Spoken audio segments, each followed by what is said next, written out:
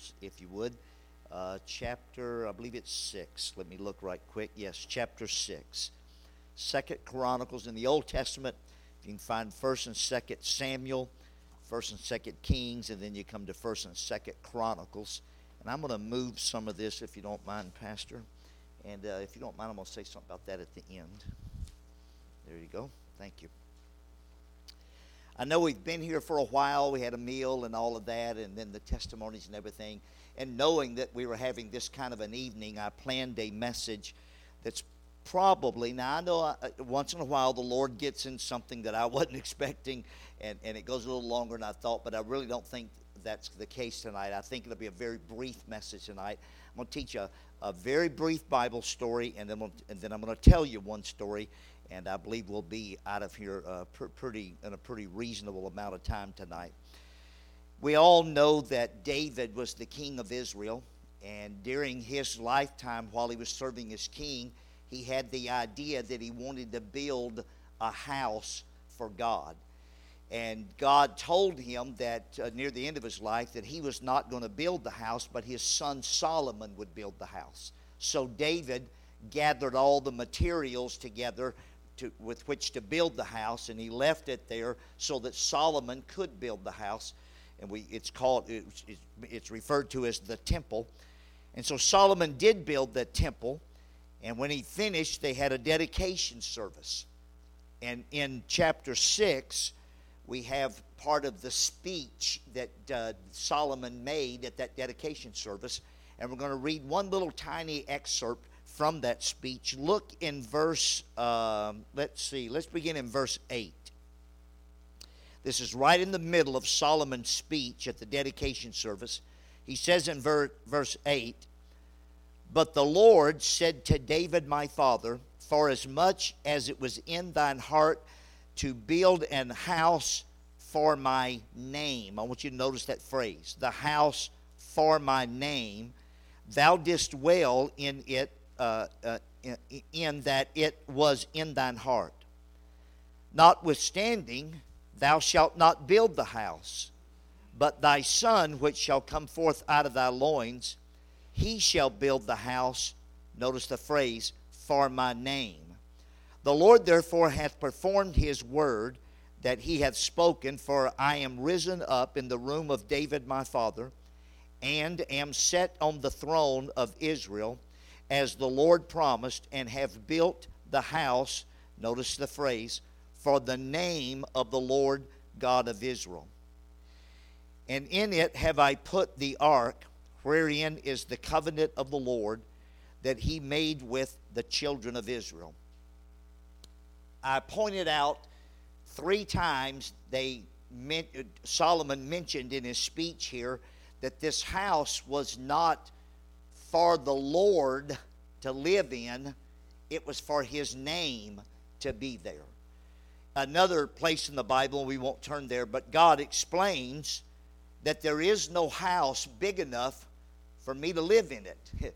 He says, how could you build me a house to live in? I am above the heavens. He said, the earth is my footstool. How are you going to build a house big enough for me to live in? He said, but I do appreciate the fact that you're building a house where my name can be there. All right, now let's look at verse 40. I'm still in chapter 6.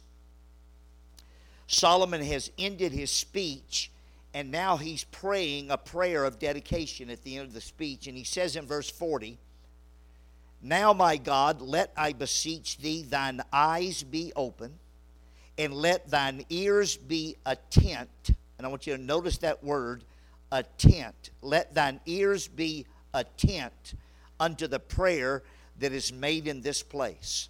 So Solomon said in his prayer, God, we built this house for your name. And since this is the house that has been built for the purpose of your name dwelling there, would you do us a favor and would you let your ears be attent to the prayers that comes from this particular place? All right, now look in chapter 7 and verse 1.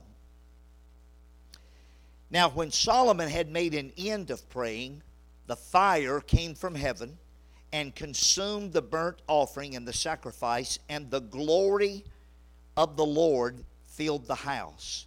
And the priest was not able, the priest could not enter into the house of the Lord, because the glory of the Lord had filled the Lord's house. Now, would you look at me for a second?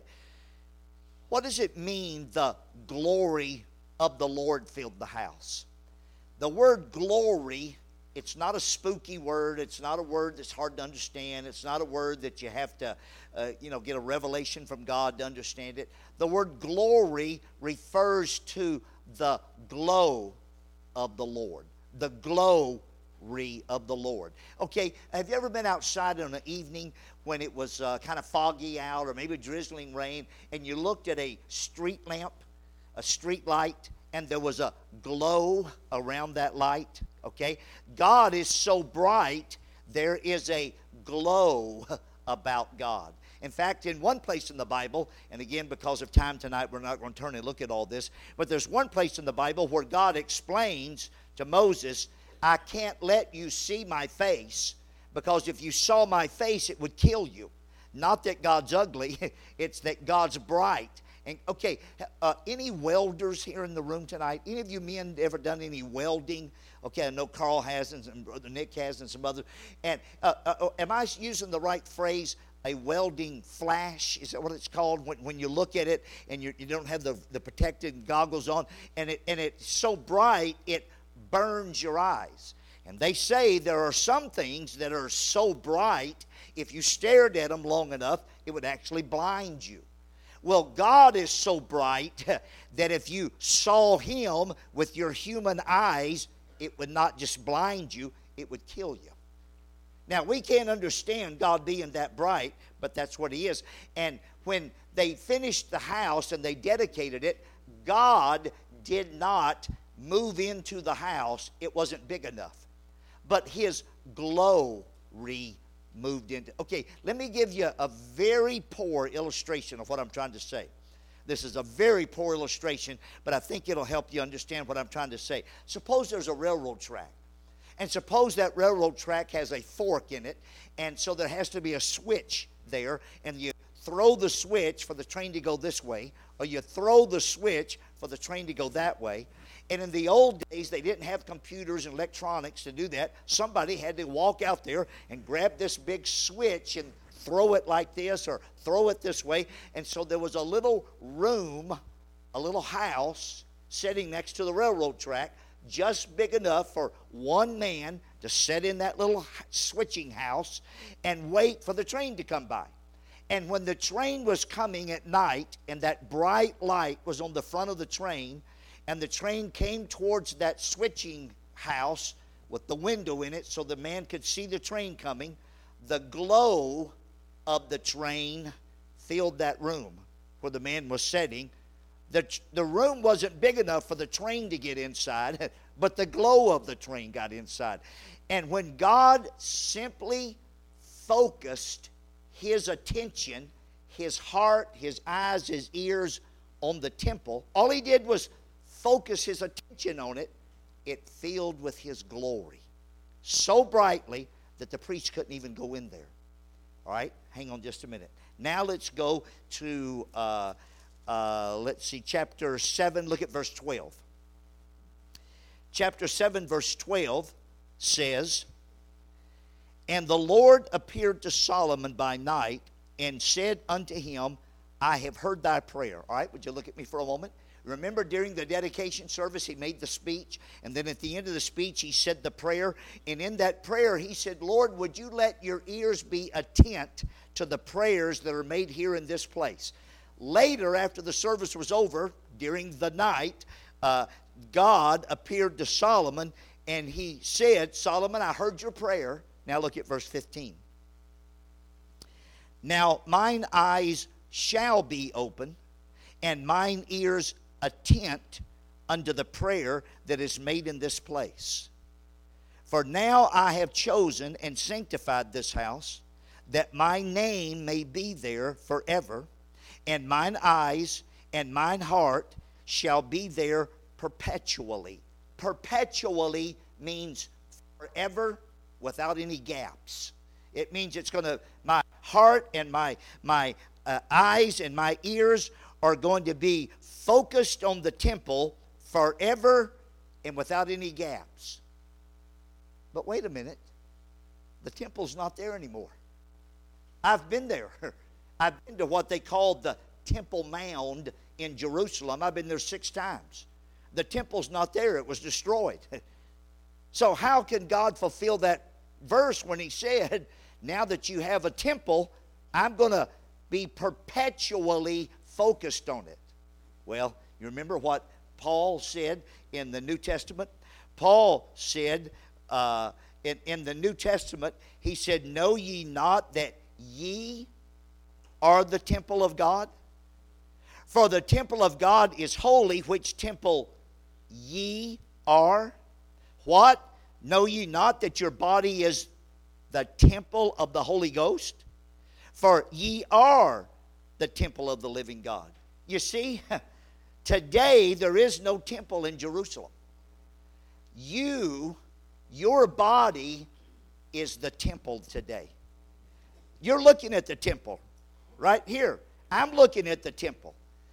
And God's eyes, God's ears, God's heart is perpetually, forever, and without any gaps, focused on the temple. And he said, if any prayer comes from the temple, my ear will be attent to that prayer. Several years ago, a friend of mine and I, my friend a man by the name of Dan and I were going to go to Canada to go bear hunting. We flew to Winnipeg, Manitoba, Canada. They picked us up and we drove 6 hours north of Winnipeg into what they called the Northern Wilderness. And we were going to go bear hunting. Well, the first day we were going to go bear hunting, they took Dan and put him in like a deer stand, but it was a bear stand. And they took me to a different place in the woods and put me in a deer stand or a bear stand. And they had put some bait out to get the bear to come. And when we got there that day, I remember how noisy it was in the woods. All kinds of noise that, whoever wrote the cute little poems about the peace and quiet of the forest, he's never been in a forest. I've hunted my whole life. I grew up in Louisiana, and I've hunted my whole life all over the place, and I have never been in the forest when it was peace and quiet. There's always noise in the wood. And that particular day, it was exceptionally noisy. The wind was blowing. The leaves were rustling. There were thousands and thousands of insects just making all kinds of noise. There was a tree that had fallen over and was leaning against another tree, and every time the wind would blow, it would scratch and squeak and squawk real loud, And the birds were chirping. The crows were squawking. There were frogs. It was springtime. The frogs had come out. They were chirping. They were making all kind of noise. There was just dozens and dozens of insects, mosquitoes, black flies, all around. In fact, the mosquitoes and black flies were so bad, we had to put a net over our head, a hat with a net on it, and we had to duct tape that net to our shoulders. And we had to wear gloves. It was springtime. It wasn't even cold, but we wore gloves to keep the mosquitoes and black flies from biting our hands. And we had to duct tape our sleeves of our jacket to our gloves. And we had to duct tape our pants to our boots.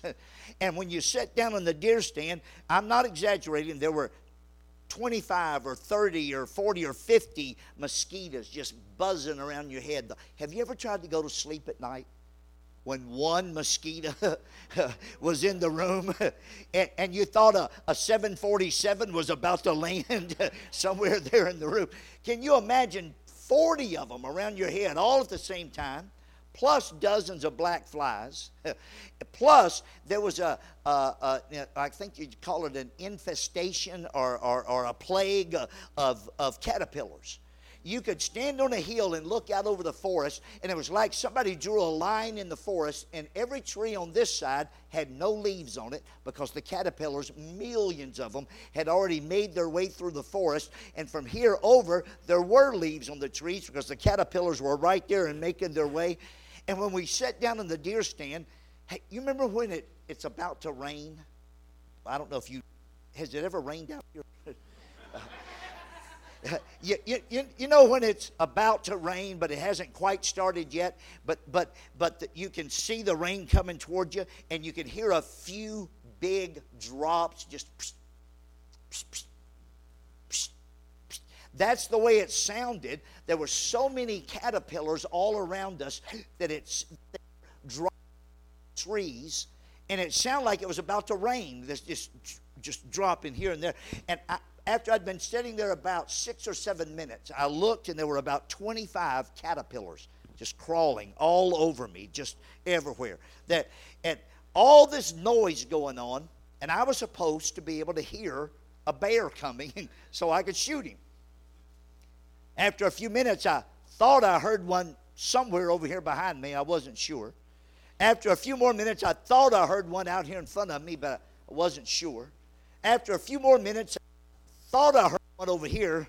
I never did figure out if one bear was moving around or if there was 3 or 4 of them out there. But finally, without me hearing anything, this bear just walks out in the open right there in front of me. There's the bait. He walks out. Now, when I had him mounted, I mounted him like this, you know. But what he was really doing was sitting down scratching himself when I shot him.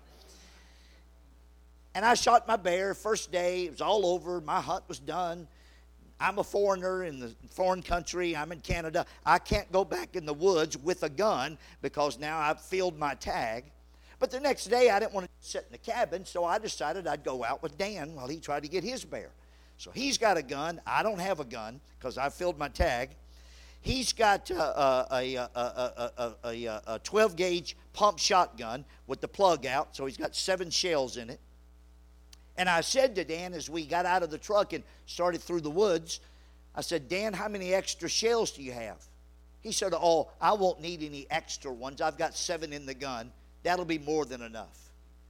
I said, you don't have any extras? He said, no, I'm telling you, I don't need any extras. I've got 7 in the gun.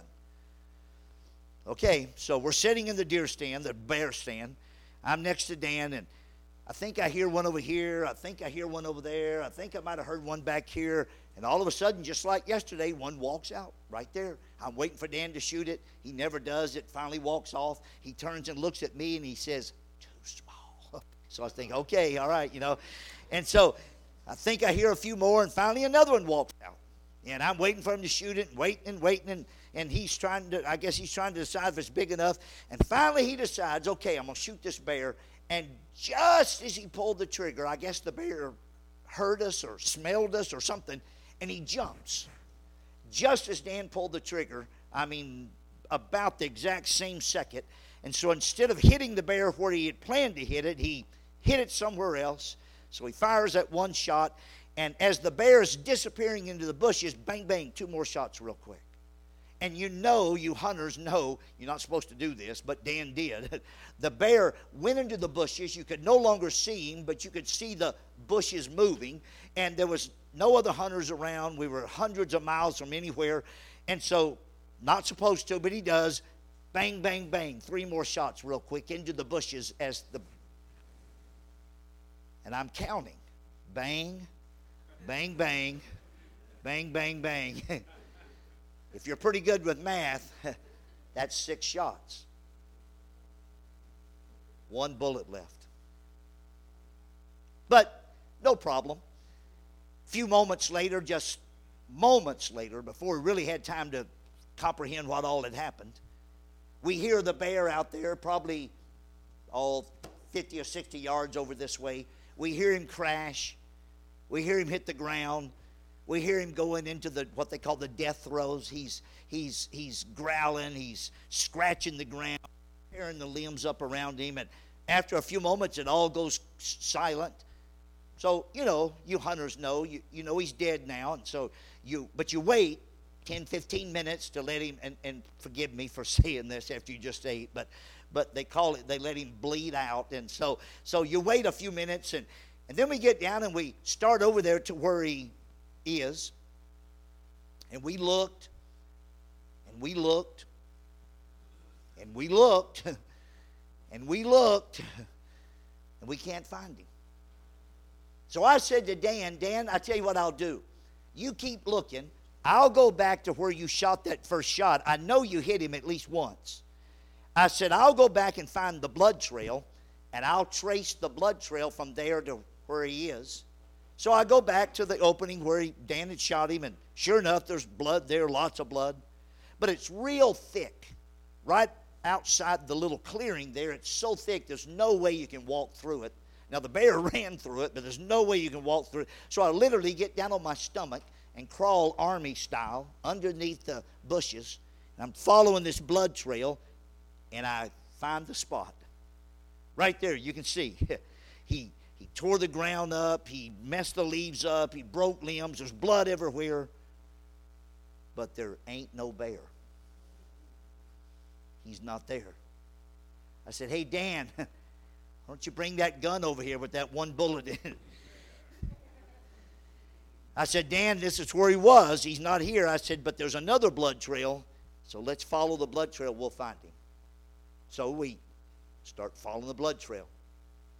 After several minutes, all this noise, just like the day before, wind, leaves, insects, frogs, trees rubbing together, crows, birds. Dan and I both, at the exact same moment, heard one tiny little faint snap. Just one. Just tiny little snap. And that snap was behind us.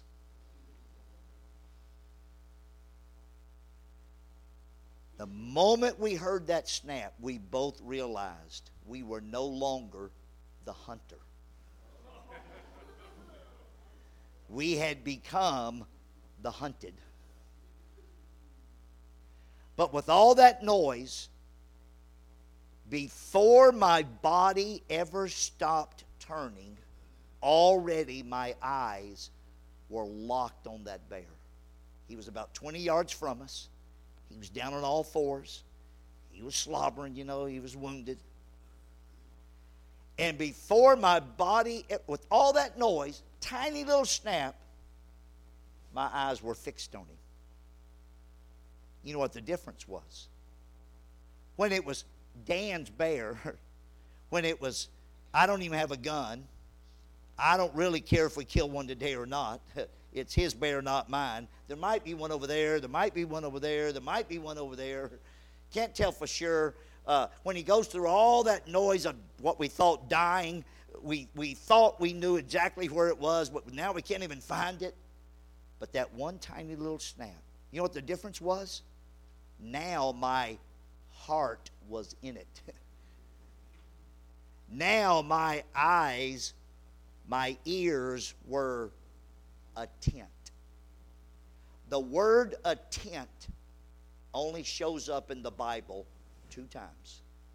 When Solomon said, would you be attent to the prayers that come from the temple? And God said, yes, I will be attent to the prayers that come from the temple. Sometimes you and I think we have to jump up and down. We have to get God's attention. We have to make more noise than anybody else. We have to pray better than the other guy prayed.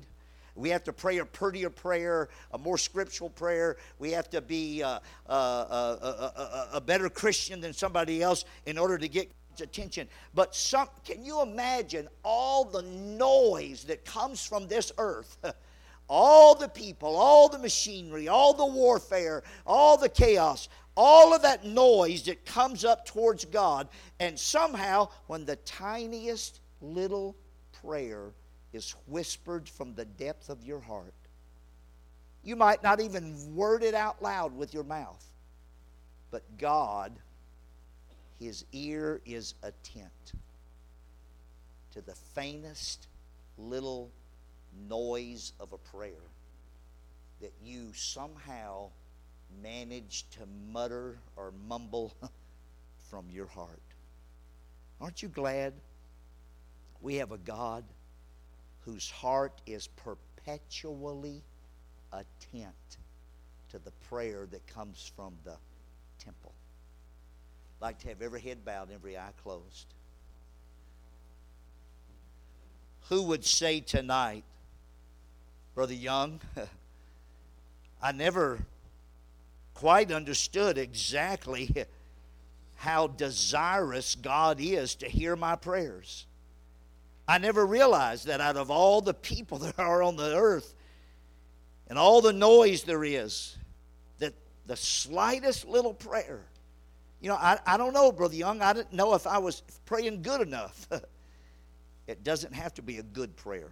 It just has to be the slightest little attempt to pray, and God's listening.